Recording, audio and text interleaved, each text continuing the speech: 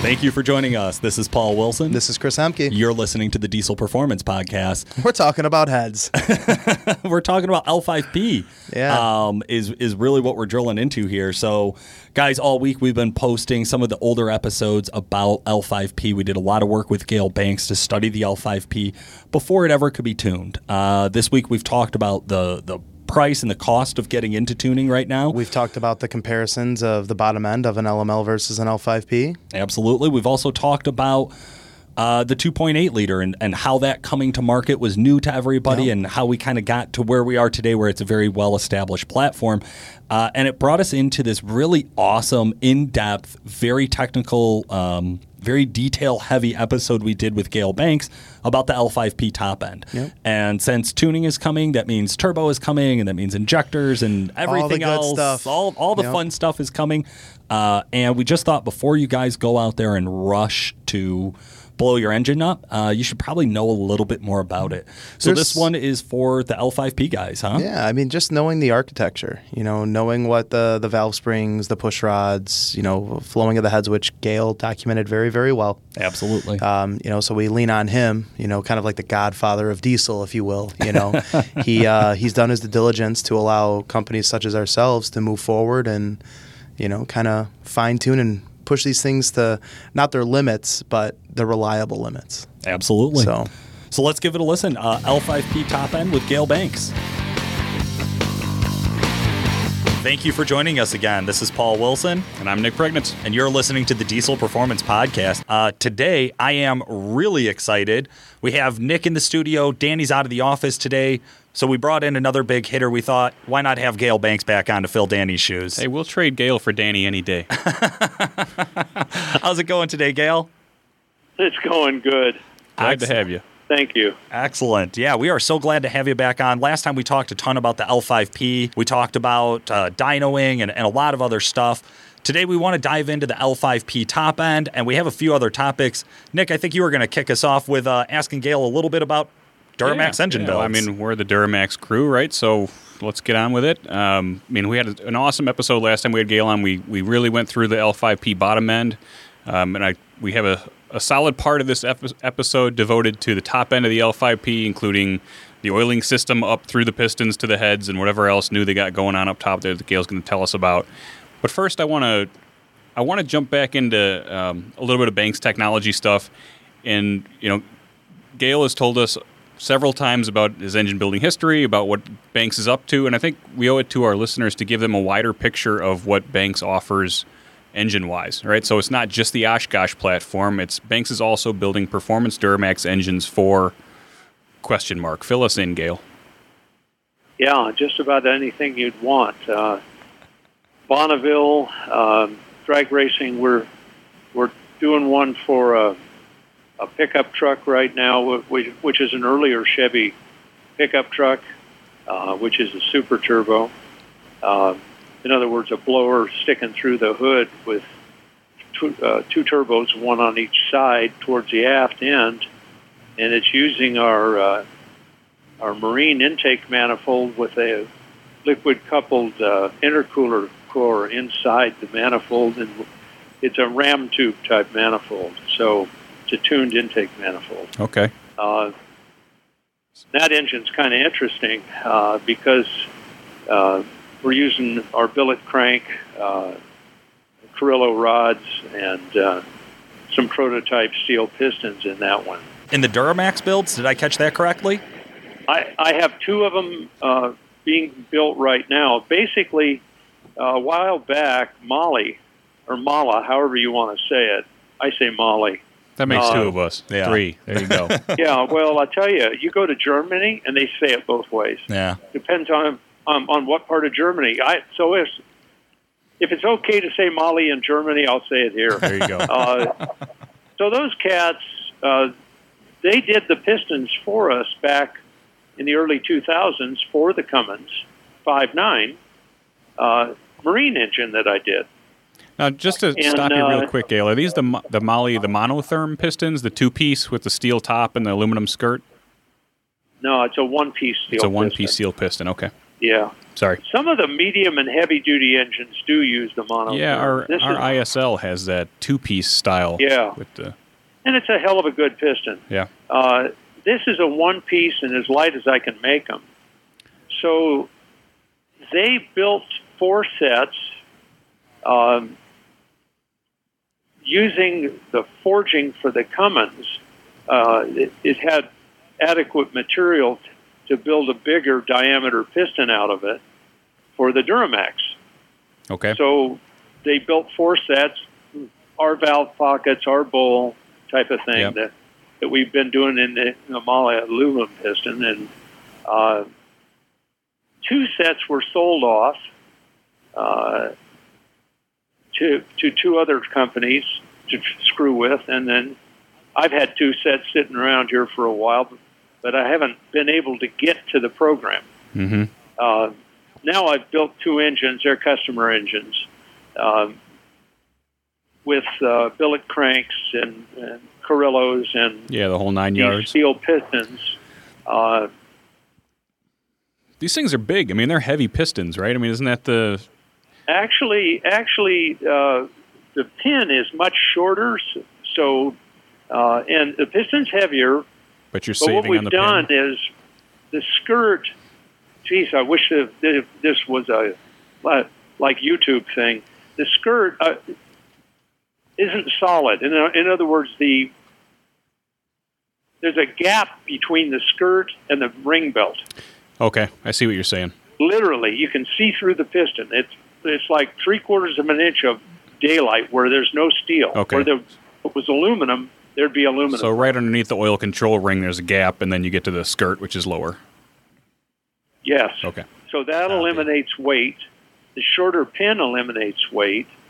And if we did a proper forging, see, the inside diameter of the piston is accommodates the smaller bore Cummins. But we're doing a bigger bore with a small inside, so the wall of the piston is quite thick. We could get to, if we do a production version, it'll be lighter. You can cut it even more. Yeah, I see what you're saying. Gotcha. So we got a lot of heavy metal in the crank to counteract it. But we built one as a super. They're both going to be super turbos. One is a marine prototype that I'm doing on my own dime for the Navy. In other words, they're running the Cummins designs that we did, 15 years ago. Mm-hmm. And they are quite durable, but they're quite heavy, and they want a lighter engine. Okay. So you're banking on the fact that they like this one so much they contract with you for another? Yeah, I'm taking a chance. Yeah. But the other side of it is, I've got quite a following worldwide in marine. You know, we did twin turbo gasoline big block Chevys and sold them worldwide for 30 years. Yeah. And I kind of wound that down when we started pioneering the diesel aftermarket back in 80, 81. And kind of that took off, as you guys are part of it today. Mm-hmm. And so we have thousands of friends who are also in the business you and I are in. So, we used to be alone in San Gabriel, California. So the point being that we want to make that steel piston production. I think that's the next step in how far we can go with a diesel engine. Yeah, you can run your 20-second blasts, and it's not going to change a thing. And I don't think in truck pulling, it might.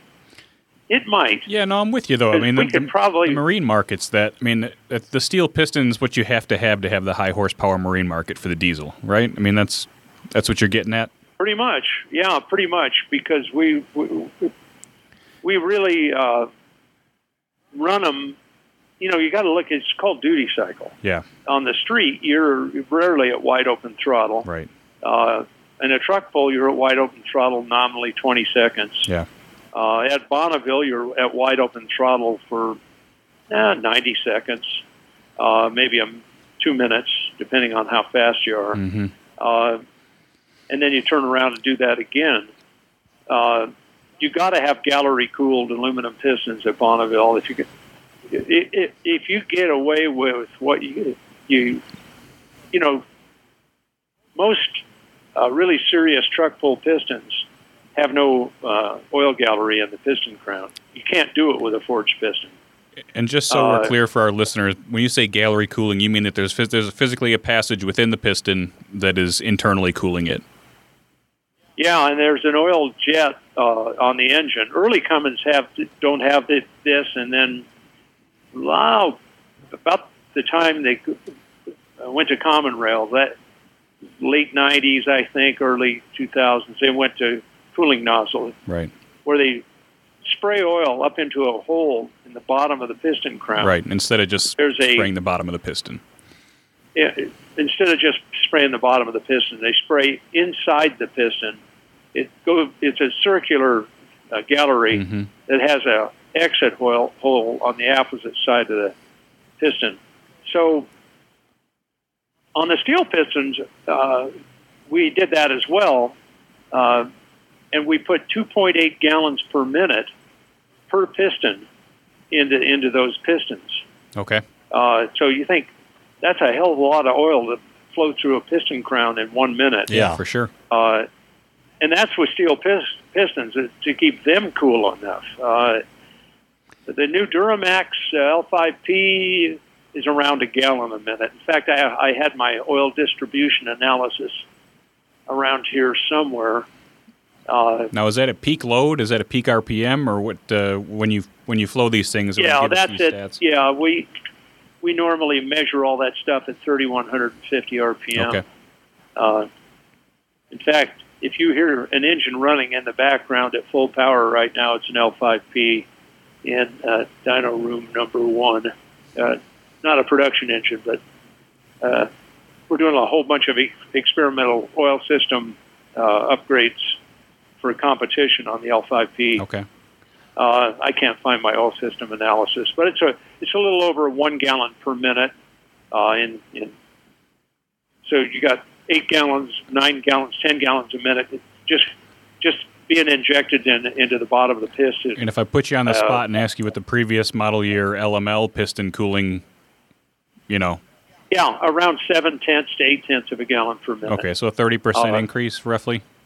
Yeah, 25, 30. Okay. The nozzles are much bigger in the L5P than they were in the previous engines. I'm kind of surprised to hear that they made that modification. I don't hear a lot about piston failures or any sort of heat issues with the LML. I'm surprised that they went up for the L5P. I wonder if that was just to compensate the extra power. The LML is 397 horsepower. The L5P is 445. Right there, I'd want more piston cooling. Yeah, it's a but there's overhead. Deal. The L5P has overhead. In other words, the structure of the engines supports a 20% increase in peak cylinder pressure. You can go 150 bar with the earlier engines and 180 bar with the L5P. The cylinder head bolts, there's 2 additional small cylinder head bolts. The main bolts are stronger. The wrenching pressure is higher. Head gaskets are upgraded as well, similar but upgraded. But a bar of pressure is 1 barometer or 14.7 pounds. Right. So they've gone up. It'll support 20% higher firing pressure. So just rule of thumb, that would take us from 400 or 397 to 480, and they're at 445. So unofficially, Gale Banks says GM's got 480 potential on this motor? Yeah, call it 500. That's where I would round it. And hey, guys, we're going to get right back to more L5P talk right after a quick commercial break. Hi, I'm Phil Grandinetti, Service Manager at Calibrated Power Solutions. As you probably know, we install high-performance equipment for your diesel truck. Twin turbo kits, dual fueler kits, injectors, our stealth turbos, our DT750 and DT1000 transmissions. But what you may not know is that our techs can also diagnose and repair most of the systems on your truck, including electrical, starting and charging, AC, brakes, ABS, steering, and suspension. So please call us if you're having issues with any of the systems on your truck. We will help you through the process of diagnosing and repairing the problem. You can reach us at 815-568-7920. That's 815-568-7920. And we're back with Gale Banks. Really excited, digging into more L5P talk. This should be really good for us here. Nick, I think we were just starting to transition here and to talk a little bit more about L5P stuff. Yeah, I like what you're saying there with the higher cylinder pressure, Gale. And I want to take our discussion about the steel pistons and our oil cooling and the piston upgrades on the L5P. And GM has talked about this laser remelting on the bowl of the L5P. This not a process I'm familiar with. Seems interesting. Anything to it's no secret in the Duramax world that piston failure is usually right on the lip, right in that peninsula area and on the recumbent bowl. Looks like GM's on course to correct that. Any thoughts? Yeah, even the radius they screwed with the radius of that as well. The more generous the radius, the less fragile it is. In other words, it doesn't come to as fine a point, so to speak. Yep. But there's a balance between emissions and that radius. Okay. So they wanted the proper radius for their emissions numbers, and they still wanted to make good power. The injected fuel impinges on that. And when you really inject a lot of fuel and go real rich on your air-fuel ratio, it gets quite hot in there, and it'll burn back the piston right at that lip, so to speak. Yeah, we've seen erosion right there on that lip on engines Yeah, and you know where the openings are in the injector nozzle. Yeah, exactly. When you tear the head off, you can see them outlined. Right. So and sometimes that's where the pistons burn back. So the laser remelt. See, these pistons, to have the cooling gallery in them, they have to be castings. Right. So they also looked at steel pistons. I don't know if that's published, but it is now. And they made this decision to stay with aluminum, but do the laser remelt. And what it does is it just reconfigures the molecular structure or the grain structure in the aluminum in the area where it's been remelted, and as a consequence, it'll take higher temperature in that remelt area. So they remelt that, and then they machine it. Okay. So it all looks pretty uniform when it's done. It's hard to tell where it starts or ends. Okay. But it definitely makes a piston more durable. The other thing they've done on the piston to make it more durable is they've increased the diameter of the wrist pin. So, and the piston, to accommodate that, they had to make the piston longer, right? The bigger wrist pin. So they raised the deck surface on the engine, that being the distance from the center line of the crank to where you bolt the head on to the deck. So they didn't have to shorten the rod up. They raised that 4.3 millimeters. Okay. And the pistons are about 4.3 millimeters taller. Okay.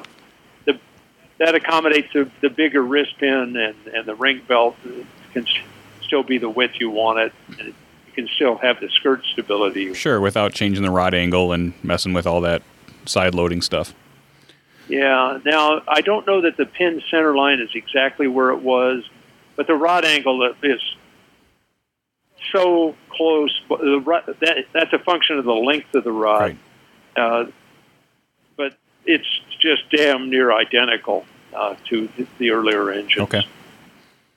The tall deck is something I like because it allows me to do my crankshaft with a full radius counterweight. Why is that a benefit? Well, I like to zero balance the engines. In other words, if I'm going to turn them in the marine engines where we turn them in the 44 to 46, 4,800 RPM range maximum, the counterweights, we still put some internal weight in them and lighten up the outside counterweights in the flywheel and the front damper. What happens with a heavy counterweight at high RPM, especially on the nose of the crank, is it bends the crankshaft while you're running. Okay. Here, I'll give you another little piece of information that's not common knowledge. Take a counterweighted. There's different counterweights, LLY, LBZ, LMM, LML. The counterweights vary somewhat, but using the average counterweight at 6,000 RPM, you have a 7,200 pound bending load on the nose of the crank. Trying to bend the crankshaft, it's like a teeter-totter. Sure. It's like you're pushing down on the crankshaft, and the pivot point is the front main, and you wipe out the second main. It'll bend the crankshaft enough to do that. I've done it with billet cranks. Gale, and I was actually just going to say here, I hate to interrupt you, but we've actually had this discussion with some local engine builders about internally balancing and externally balancing the crank. So you're saying at 6,000 RPM, you're seeing clearly there's a benefit, right, to go one way as opposed to the other. Do you find the same wear at lower RPMs?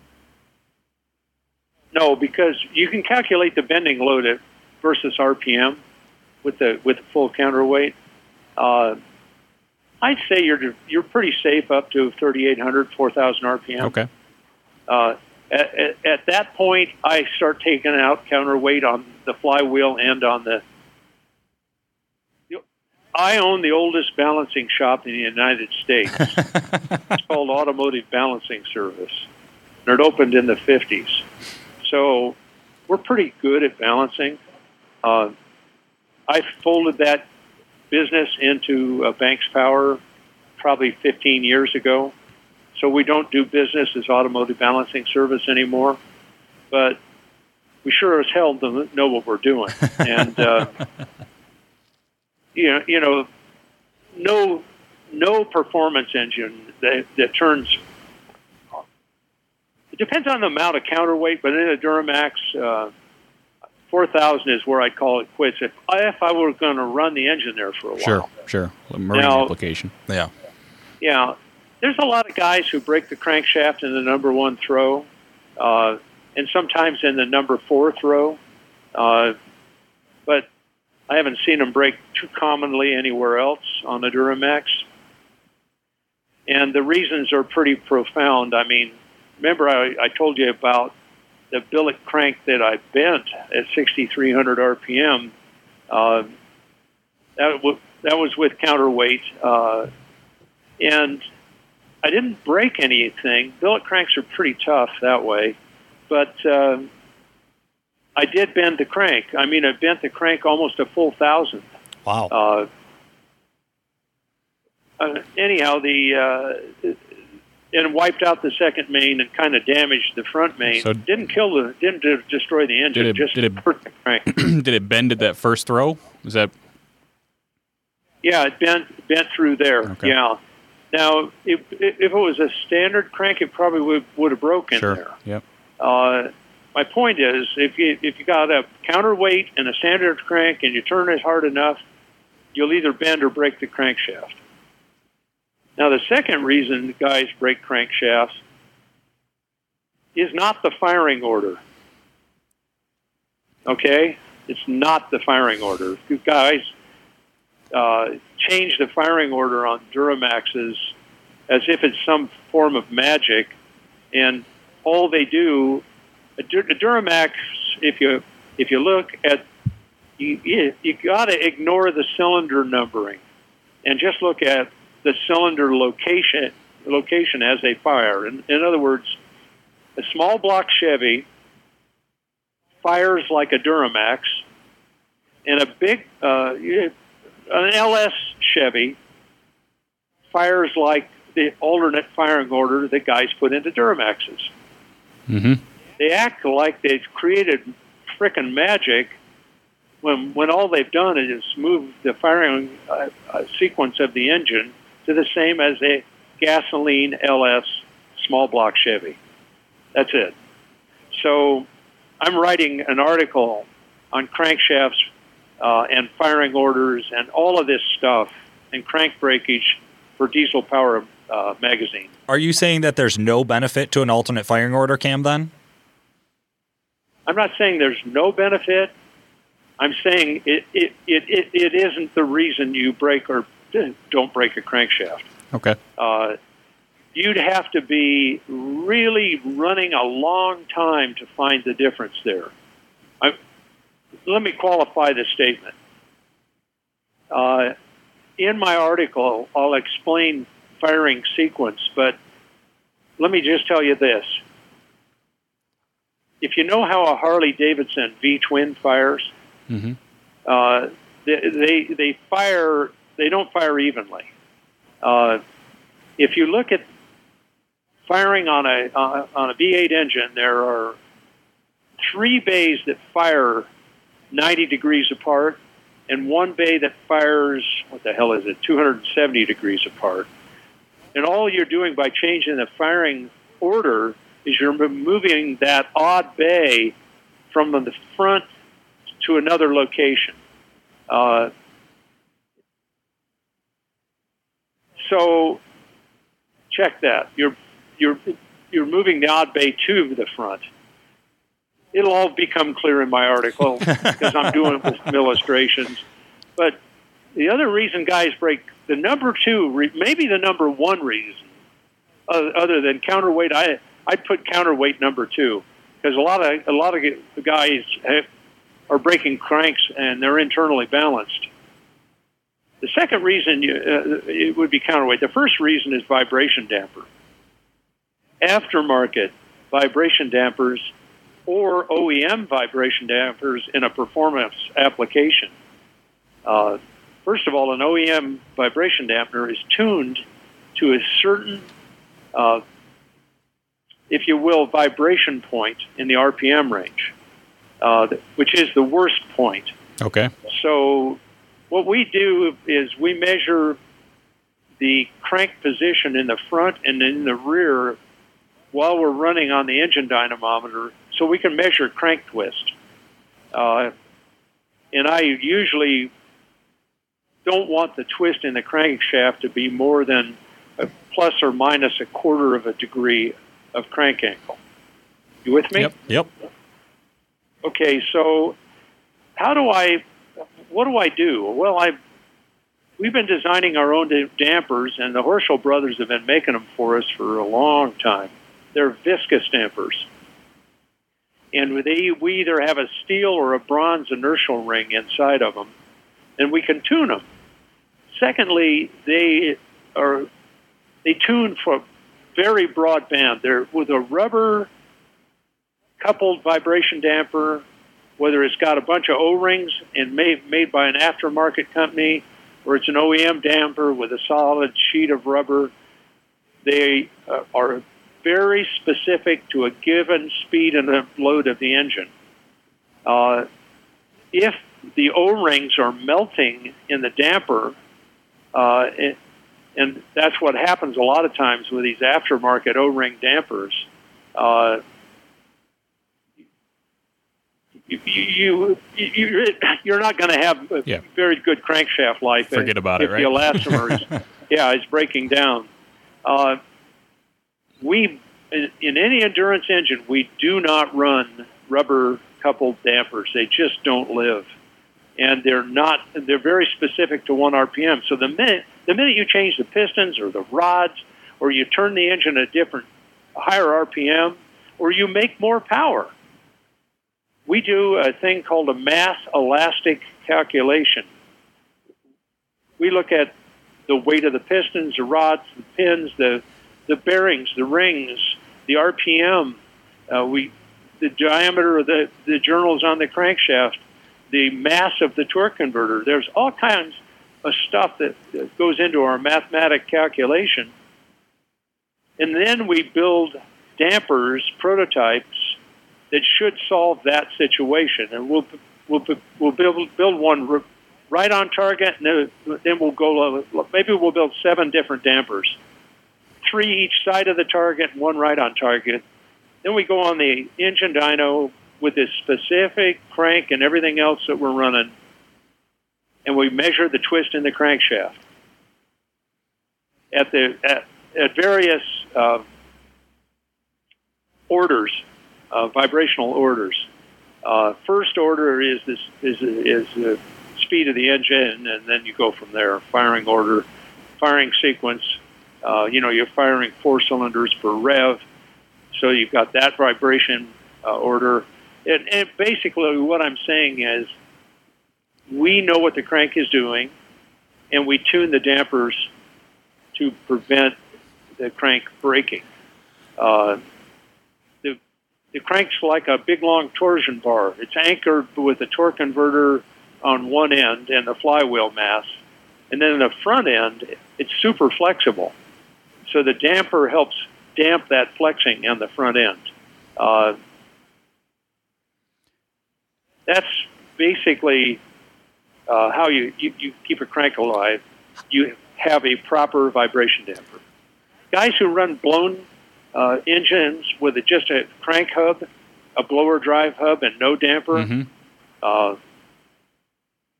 did that at Bonneville before I knew better in a small block Chevy and broke a crankshaft. In another one, it shook so bad that the oil pump broke off the engine and killed the engine. So quick, I learned about crankshafts and dampers, 40 years ago. School of Hard Knocks. How do they look in the L5P? Do we have some pretty solid groundwork from the OEM on that platform? Yeah, what's kind of interesting? We ran our mass elastic and our damper design, maybe a year ago. And the crank is a lot stiffer because the rod journals are so much bigger in diameter, and the crank stroke is the same. Really? And the rod journal to main journal overlap of those two diameters is increased over the earlier cranks. So the crankshaft is a bulletproof mother. And they've done coined or rolled radiuses instead of full radiuses. We talked about this, I think, the last time we talked. Yeah, for sure. So the crank is a lot stronger, but the entire calculation came up very close. Oddly, we're making more power, so we're putting more twist into the crank, so our damper is very close in design to our earlier one. It's got a different counterweight because we build one that can replace the stock damper, as well as we're building them for with no counterweight in it. We're coming out with a whole line of performance Duramax dampers. Okay. And so, what are you guys using instead of the O-ring? Like, what? I'm trying to get my head around. Is there any elastomer? Is there any Like, how? Can you fill me in on that? Yeah, the inertial ring, which would be the outer part on a conventional damper with a rubber. There's no rubber. You have a ring inside of a housing with a silicon fluid filling the housing between the ring and the housing. Okay. So the mass of the ring, the gap between the housing and the ring, and the viscosity of the silicon are all tuning points. So they're very tunable. Sure. Not in the field. They're very tunable in development. Right. Well, you wouldn't want somebody changing oil in their damper. No. In fact, there's a fill and a vent port on the face of the damper that gets welded closed. Come on, man. I can do it. I'm fine. I'm good. Yeah. Here, let me drill this out. I'm going to put a little 5W40 in here. Right, loosen it up a little bit. So, yeah. You know somebody would run two-stroke. Anyhow, a lot of the bigger diesel companies use viscous dampers. It's very common there. They just cost more. That's the problem. Yeah. So we get this crankshaft So we're failure doing figured out, and then we get the steel piston, and we get the remelted bowl figured out. I mean, what is what is next, right? The bottom line is we're also putting a bowl pattern on the front of the damper so you can drive stuff. Okay. Like a supercharger or a lot of guys run water, The water pump, ice water coupled or whatever. You need a big pump for your intercooler. Yeah. Most 12-volt pumps won't handle it. So, you want to be moving 80 to 100 gallons a minute through your liquid-coupled intercooler. And if you're moving 30 or 40, you're not getting the full effect. Sure. So, anyhow, we're doing a pump drive to mount on the front of a Duramax to run the big intercooler systems. A new double fuel injection pump set up, and there's a bunch of stuff we're doing. Okay. We're doing the same thing for the Cummins. We've just done a new monster ram for the 6.7. You know how those things, if you guys tune a lot of 6.7s, I'm sure. For sure, yep. And the fuel injection line cuts right through the casting down where you bolt it to the cylinder head, where the heaters are. And we went to the guys that make the lines for Cummins, and we designed a new injector line, so it does not interfere with our casting. And then we were able to make the casting flow beautifully with no compromise whatsoever into the intake. Yeah, open up that top end there. So, yeah, so we would call it a monster ram. Nice. I'll send you a picture of it. It's bitchin' looking.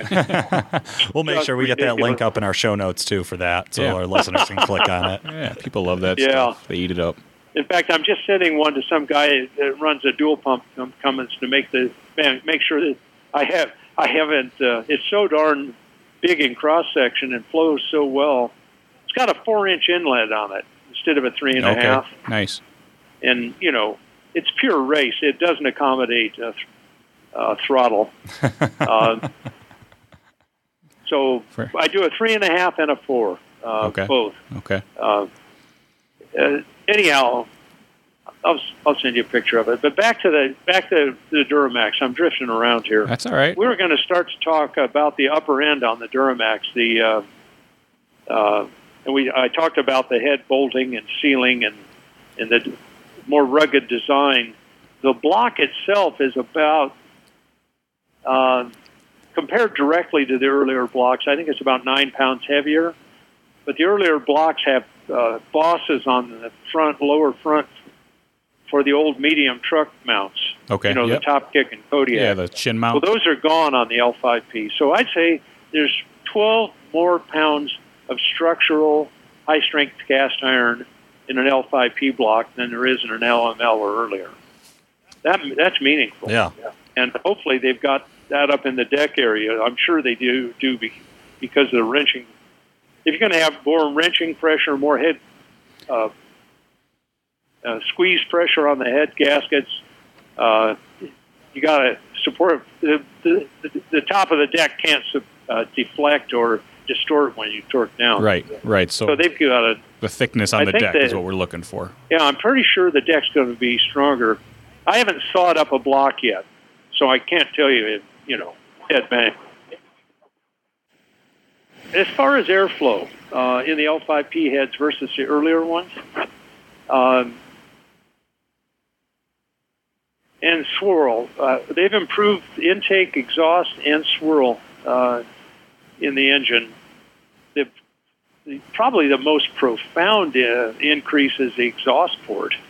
One of the things about diesel, if I'm really going to get serious with a diesel, I want a lot of exhaust port. Traditionally, the intake ports flow more than the exhaust ports. I mean, that's just how the world works, how everybody does them. I always like to try to get here's the deal. You push the air in, so to speak, boost pressure pushes air density through the intake manifold, around the valve, and into the cylinder. The only thing that pushes the exhaust out is the piston. In other words, you take a lot of energy or power out of the crankshaft to push the piston up the bore on the exhaust stroke. So I don't want to compromise that too much. So I try to get the exhaust port to flow very close to what the intake port flows. Yeah, I mean, we're already fighting against the turbocharger and drive pressure in the manifolds. Why fight around the exhaust valve on top of that? Yeah, all of the above.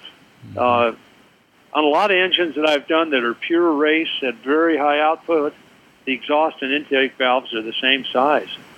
And the exhaust port probably flows 90% of what the intake port flows. That's a bold statement, Gail. So in the case of and I'm looking right now at the flow on the ports, if you look at 600,000 lift, which is not where the engines are, the intake port on the stock head is flowing, let me go to the table here and I'll tell you. The intake port is flowing 206 CFM. This is combined? And this is done on a SF, 1050 Superflow, the big Superflow bench. Okay. This is both ports on the intake, right? This is combined. This is combined intake port flow? Yeah, this is, yeah. Okay. Yeah. So 206 on the intake, on the L5P, and 186 on the earlier heads. LML, LMM. Okay. They're pretty close to the same. Let me see. Okay, hang on. We're talking. Let me get this straight. Hang on, guys. No problem. It's 187 intake flow on the earlier. Okay, so that's a 9% increase on intake flow. Now, you go to the exhaust side. The exhaust flows 186 at 600 thou on the L5P and 144 on the earliers. Wow. That's a big jump. Yeah, that's what I said. That's a big jump. Valve size is still 31 millimeters on the exhaust and 33 on the intake. So to put that in perspective for the listeners, that's a 9% flow increase on the intake side and a 30% flow increase on the exhaust side. I mean, that just completely changes the ratio too, right? Yeah, I'm comparing at 600,000 lift, and so the in reality, the stock engine doesn't lift that much. Right. So it's more, I would say, closer to 400,000 if you want to talk. Would it be reasonable to assume that those proportions transfer at 400,000s? Yeah, it's pretty good. I mean, the intake is. Yeah, it's still, I'm looking at it graphically now. The intake continues to rise all the way to 600,000s, and so does the exhaust. So if they wanted to give the thing more lift down the road, the head would accommodate you with more flow. Right, so it's cam limited. I mean, yeah, you'll get to a point where if you take the valve out of the port, it still flows the same. Right. At higher lift, they'll flatten out. They'll plateau. Now, the part about the swirl really has to do with the use of fuel and the minimizing smoke and maximizing power, essentially. And at the same time, minimizing particulates and emissions and what have you.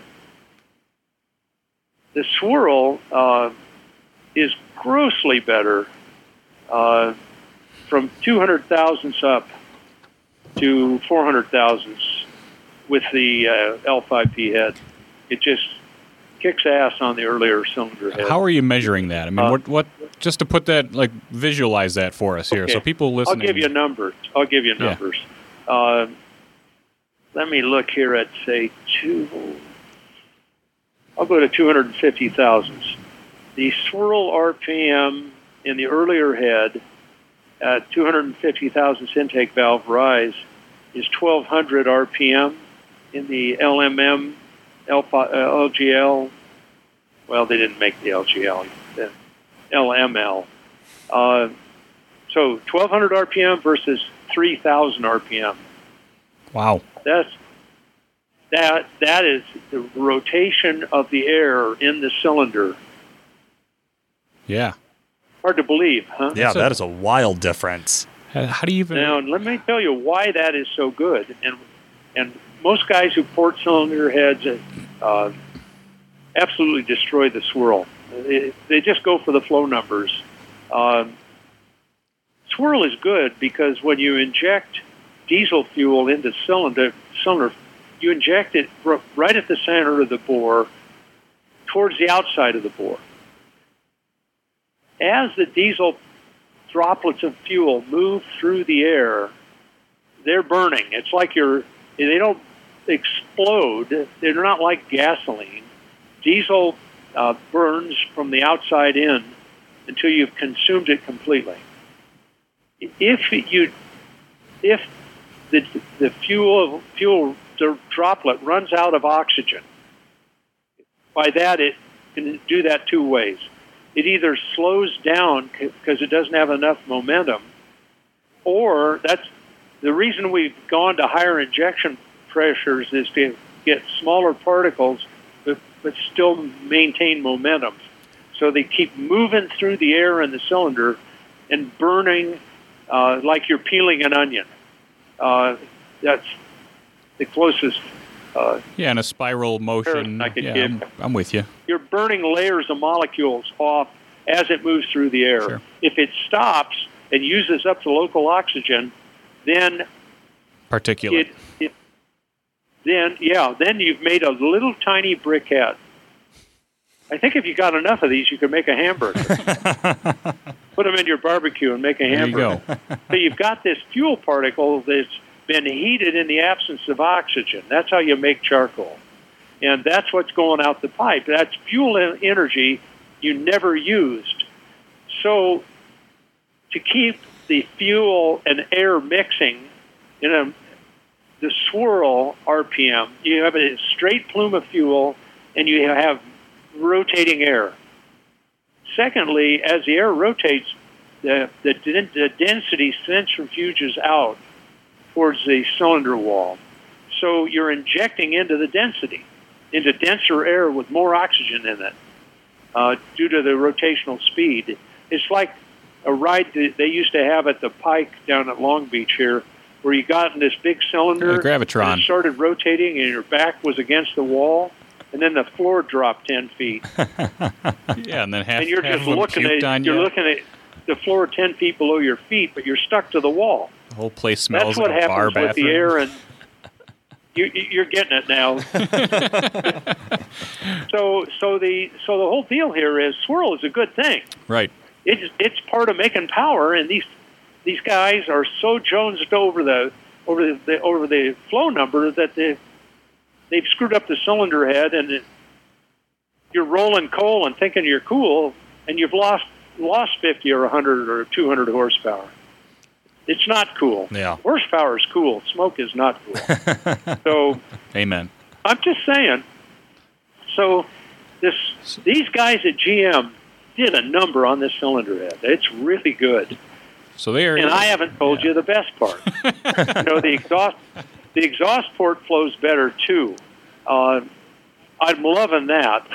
That's going to give you more horsepower as well, especially if you jack it up.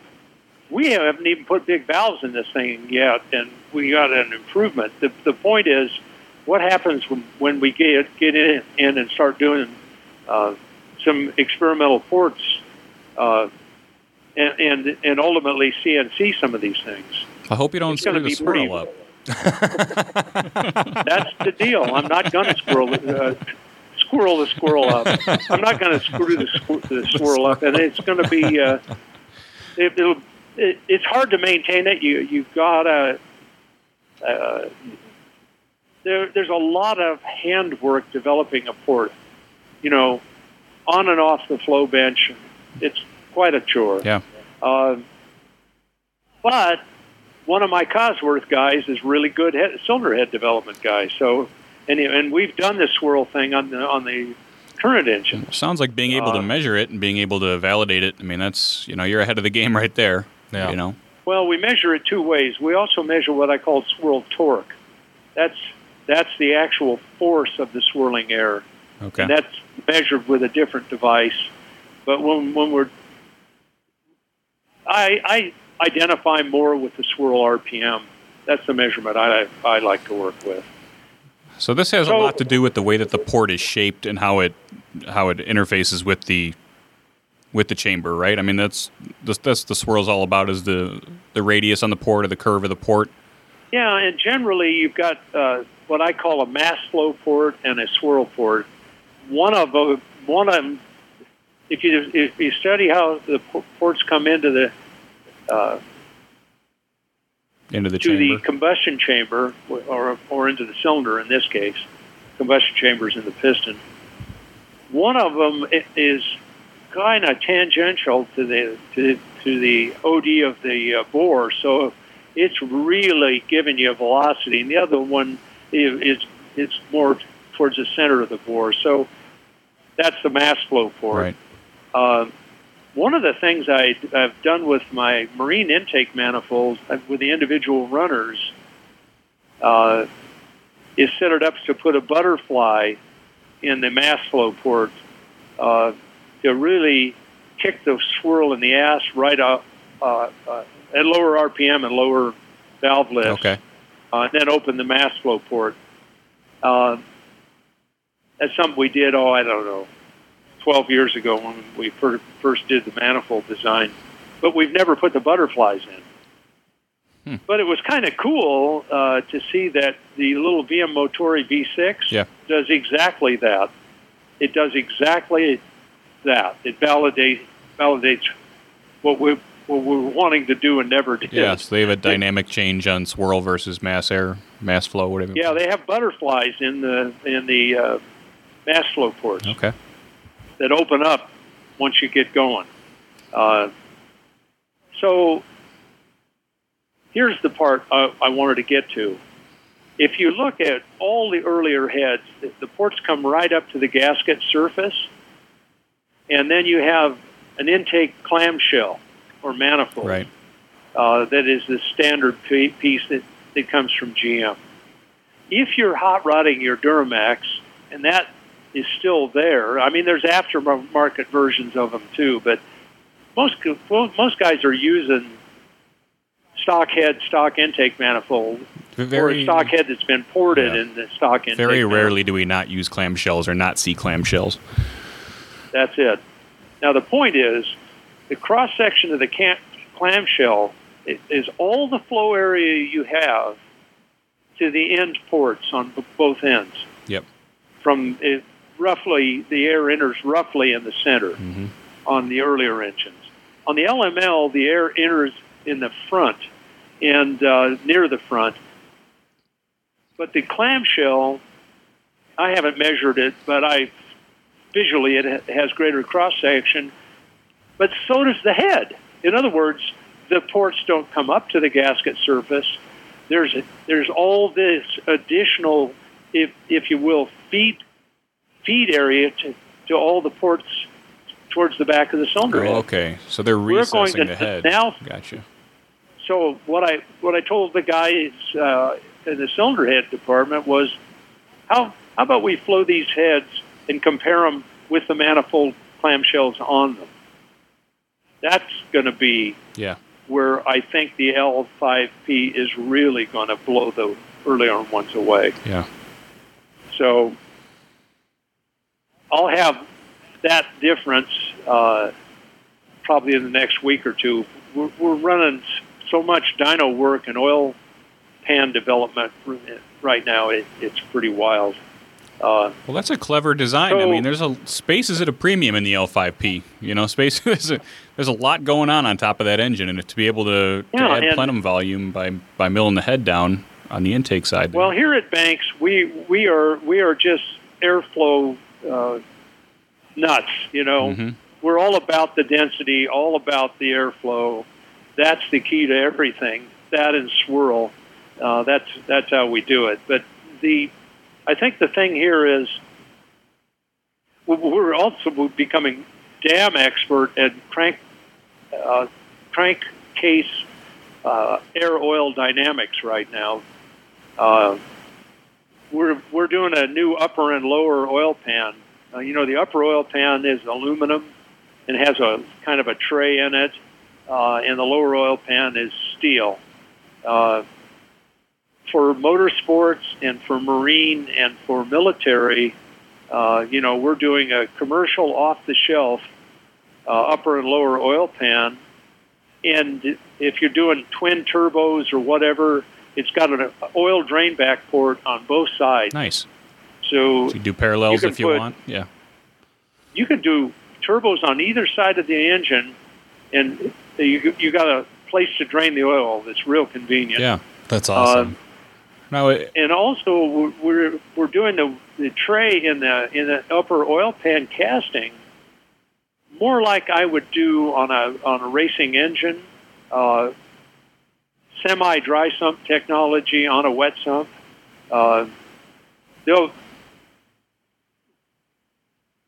This is something that isn't finalized, but what we do is we run the engine on the dyno. And we have a sight glass, like an old style coffee maker, to see how much coffee's left in the glass. Okay. Yeah. One that holds like 100 cups of coffee. Yep. You've seen them. Yeah. We put those things on the sides of the oil pans, so we can measure how much oil is in the pan when we're at full sewing. Right. Yep. Also, we're measuring the oil level in the rocker covers. Okay. And how well the oil drains back from the rocker covers through the 4 drain back ports in the block on each side. And the L5P has a breather at the left front of the engine that is really scientific, really sexy. It uses boost air. First, it centrifuges the oil-air mixture, and then what drops out of that little centrifuge section goes into a little sump in the breather, and boost air is used to blow the oil back into the rocker cover through a little jet. You ever see a deal where you use a thing you put on your garden hose and you can pump out your basement with that? Have you ever seen one of those? Yeah, like a Venturi kind of thing almost, but... Yeah. Okay. Yeah. So this is that kind of deal, only it uses air instead of liquid, and it sends the vapor, what you've collected out of the vapor, straight back in. So the air that goes, the blow-by that goes into the compressor inlet is free of oil. Yeah, and that'll make sense. Virtually dry. Guys who have owned Duramaxes in previous years, you look at intercooler tubes around clamps and hose discharges. 200,000 miles on a truck, and there's, you know what I'm talking about. There's oil coming out of every single intercooler pipe connection. Yeah. So you won't have that on the bottom L5P. line is, when you oil down the intercooler, inside the intercooler, it doesn't intercooler. It's not as effective. It damps out the heat transfer capability. Yep. You don't want oil in an intercooler. Right. So this is going to be the most immaculate setup you've ever seen. But if you're going to drive the power way up, I'm afraid you're going to overwhelm it. Okay. And if you overwhelm it, there could be some consequences. And this is something we're working on very strongly right now, because if you overwhelm it, then you bring oil. The oil. How should I say this? You get to a point where you might ship a little oil into the compressor. Okay. And that's what we're determining right now. We're running all different kinds of speeds and loads. We're trying to get more oil out of the valve covers and down into the sump where it belongs. Mm-hmm. This isn't a problem on a stock truck at all. This isn't a concern on a stock truck, period. Right. This is not a 445. My horsepower concern problem. is how much blow-by volume can this thing tolerate? Yeah. Right now, we're measuring our blow-by rates are maximum of 5 CFM is our blow-by volume, and if you put in custom pistons with looser skirt to wall and blow by more by the rings, let's say perhaps, Yeah. you're going to overwhelm the capacity of the breather. So What we're working on here at Banks is a better, if it's necessary, cure for the breather on a hot rodded engine. So you're going through the hassle of doing this upper and lower oil pan and re-engineering the wet sump system. Is this the type of system where guys maybe put this on a Chevelle or a Nova or a car with a different front cross member? I mean, you got to see the crate market. That's what this is. This is a rear sump conventional looking oil pan. Okay. The pan is cast aluminum. The lower and upper are both cast aluminum. We increase the capacity to nominally 12 quarts. I think stock is 10. And I'm setting it up to separate the oil and air. The way the tray is shaped, it's like a kick-out oil pan on a drag race engine. Okay. Yep. We're using that type of technology, Yep. but a much more refined design. There's what I call the up windage side of the engine and the down windage side of the engine. Yep. As you look at the engine from the front, it's rotating clockwise. So the down windage side would be The driver's side. on the right as you're facing the front of the engine, and the up windage would be on the left as you're facing the front of the engine. On the up windage, so the oil and air wants to leave the rotating crank assembly. We have a curving bottom in the upper oil pan that takes it and it curves about a 3/4 inch radius. Then you have a flat section at about a 5-degree down angle. Then it flows into a slot on the up windage side that encourages it to go into the pan, into the sump.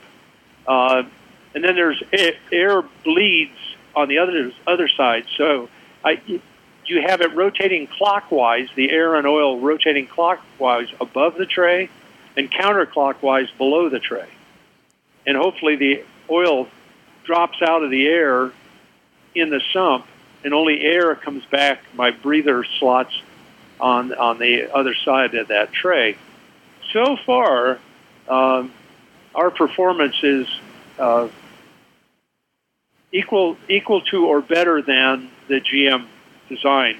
But the GM design has to clear the front of part of that steel oil pan is real narrow. I think it has to clear the front differential on a 4x4. There's a bunch of chassis-related constraints there. Yeah, there's stuff going on that is compromising the performance capability of the bottom end oiling system. So we're doing a full-on competition setup. And yeah, go in a boat, go in a Chevelle, go in an early pickup. The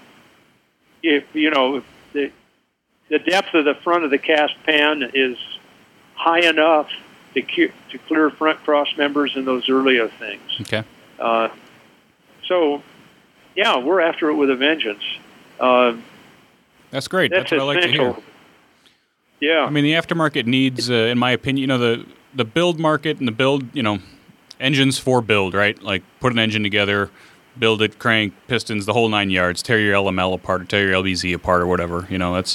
It's a process. The truck's down for 3 or 4 months, whatever. I see this, the L5P looks like a really strong foundation to have a factory-built engine, to know the quality is there, to know the assembly quality is there, to have it engineered and ready for a certain power level. The crate market engine, I feel, is primed. It's ready. Yeah, we were starting to see more and more swaps these days, unique builds. Yeah. Guys are doing crazy stuff. Obviously, we've had guys like Nathan Mueller on who did the Duramax Camaro. We've had on Eric Swanson from Duraverb. It's starting to become something that's really desirable for the end users. Guys are really starting to look, what can I do? And like you said, it's like if you think a regular motor build project is a long project, like just wait until you try to do a swap into something else. Yeah, I mean, if you think your LS1 build or your small block Chevy build took forever, I mean, wait till you build your Duramax. You know what I mean? I feel like everyone we deal with, it's the machine. It's not a small block Chevy. Right, exactly. That's for sure. Yeah. So what's going on here currently? Diesel Power Magazine is using Banks Power to showcase the L5P. In the May issue of Diesel Power will be a teardown. I think there's 65 photographs in that. It's online right now. If you go to trucktrend magazine.com or whatever they call it, and go to Diesel Power, you will see the article on the teardowns. We'll put a link to that in our show notes. And we're going to follow that up with we're going to take the same engine, build it back stock. Okay. We're going to qualify the clearances. We're going to check the balance. Just make sure it's perfectly happy. Yep. We're going to fit a performance damper. I don't want to be screwing with anything, so we'll fit our probably one of our military prototype dampers. It'll probably be about 90 days before we have the commercial aftermarket damper for that engine. So, and we're going to find the limits. We're going to find the limits of the pistons. We're going to find the limits of the stock turbocharger. We're going to do all of it. I think the first limit we will find will be the stock turbocharger. We're going to run out of turbo before we run out of engine strength. These things got a lot more oil pump, a lot more water pump, and a lot more oil cooler than the older engines. So it'll handle more thermal load and not kill itself. Yeah. But we're going to find the limits. It'll all be in Diesel Power Magazine.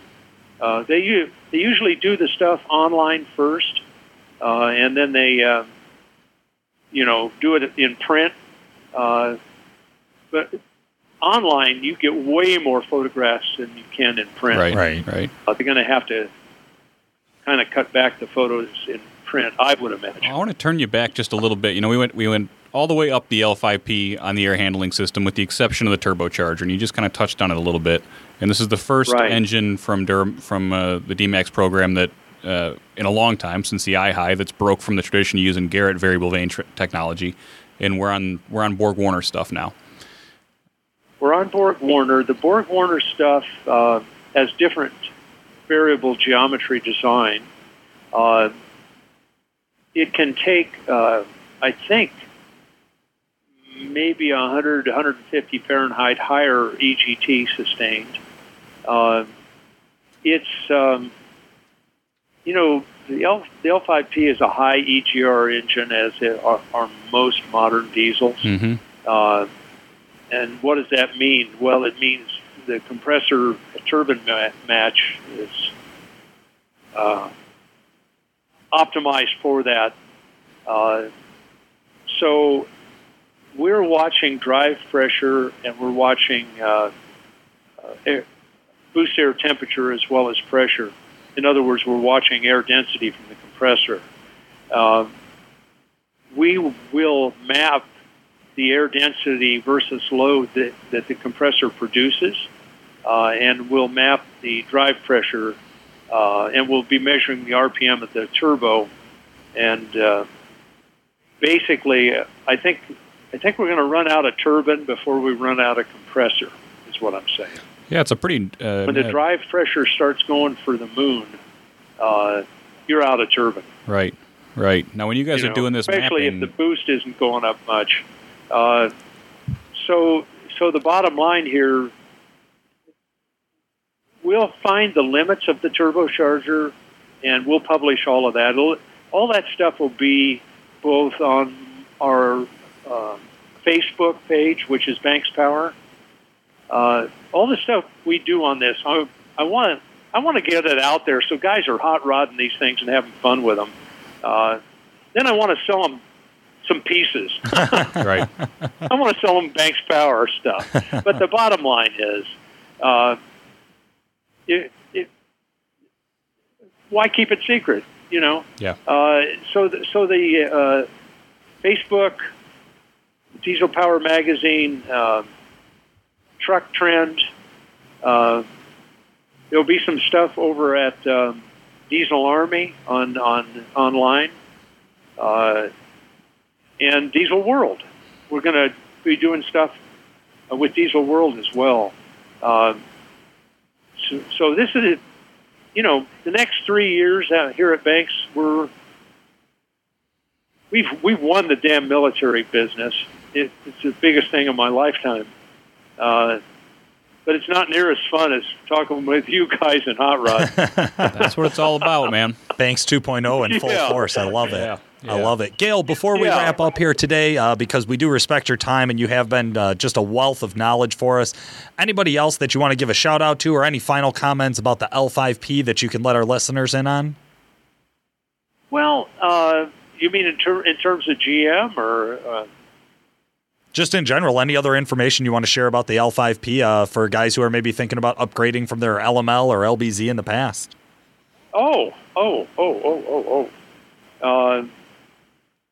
There's never been a Duramax as rugged as this thing. Guys will talk about the tank hanging down underneath the truck as a big negative, for the urea injection, but stuff like that. But one of the coolest things the guys have done is their cold air hood. To me, and I put it's on my my personal Facebook page is Gale Banks Turbo. GALE Banks Turbo. And sometimes I put stuff up there that's not on the company site, Banks Power site. I went to an introduction that GM did out here some months ago on the L5P. They had 3 dynos set up in this old warehouse downtown LA, and had all magazine people in there, and they had a chassis dyno shootout going on, all kinds of stuff. It was a fun evening. That's the first time I saw that cold air hood set up. They bring the air in on top of the hood. They have an air-water separator hanging under the hood on the driver's side of the hood, kind of a plenum. They have a duct that goes across the hood and into the intake air system on the left or passenger side, and pardon me, the right as you sit in the driver's seat side. And it's a pretty nice cold air system all around. I'm a Ram Air nut. I've been doing it since the 50s, so it's a... There's definitely some time spent on that. I mean, Civics or Duramaxes, I love a hood scoop. You would, Paul. You would. Well, yeah. It looks pretty cool cosmetically. So the deal is, we're going to measure the density gain through that system as compared to an earlier style truck. Okay. And that, we'll be putting all this stuff on Facebook. That's my main. Oh, or the guys can come to bankspower.com and sign up for our Banks Insider feed. There you go. That Banks Insider is where everything will be. I mean, the stuff I put on Facebook will be reposted on Banks Insider. If you sign up for it, we will not try to sell you stuff. Totally true. I signed up for it. Just It's good information. stuff. Okay. Yeah. Just like if you sign up for our it's been kind of thin the past few months because we've been thumping on the L5P, but it's coming back with a vengeance. And also on Power Auto Media, my entire career is there right now. And it's been posted. They did an article, came out here and did an article on my career from 1956 forward.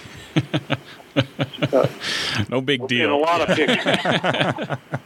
Lots of pictures. So that's on Gale Banks Turbo on Facebook in my feed. Very cool. So lots of stuff to see.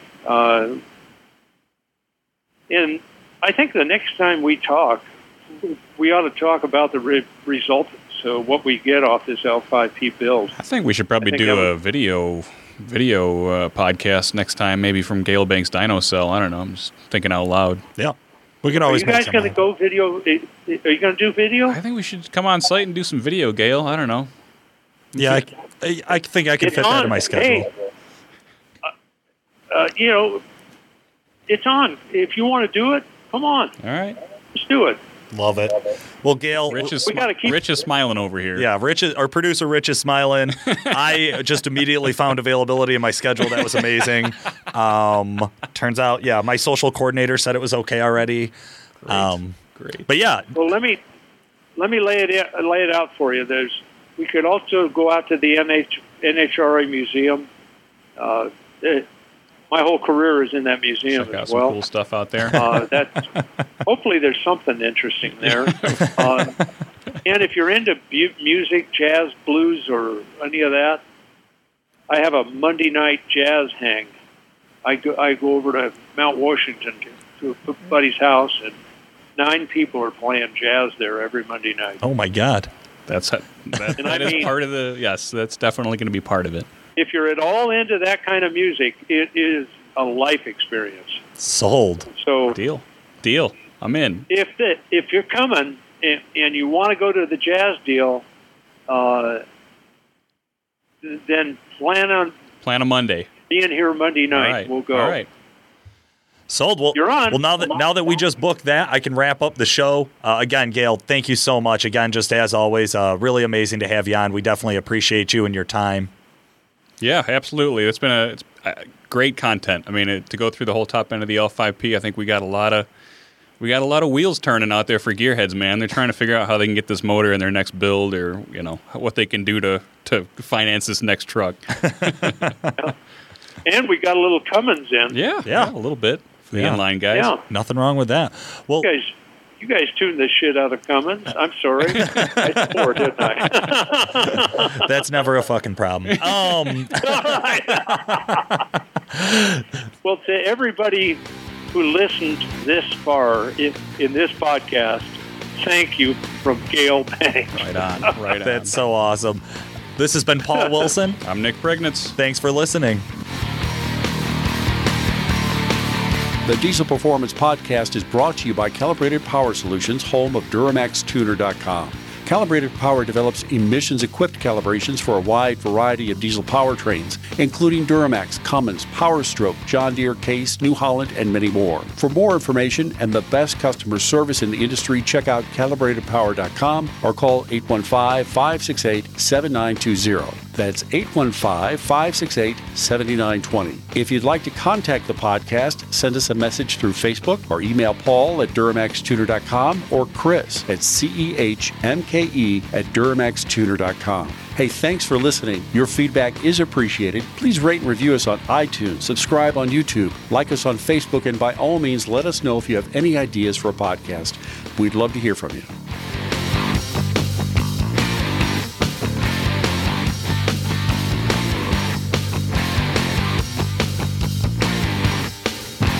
Today, I am really excited. We have Nick in the studio. Danny's out of the office today. So we brought in another big hitter. We thought, why not have Gale Banks back on to fill Danny's shoes? Hey, we'll trade Gale for Danny any day. How's it going today, Gale?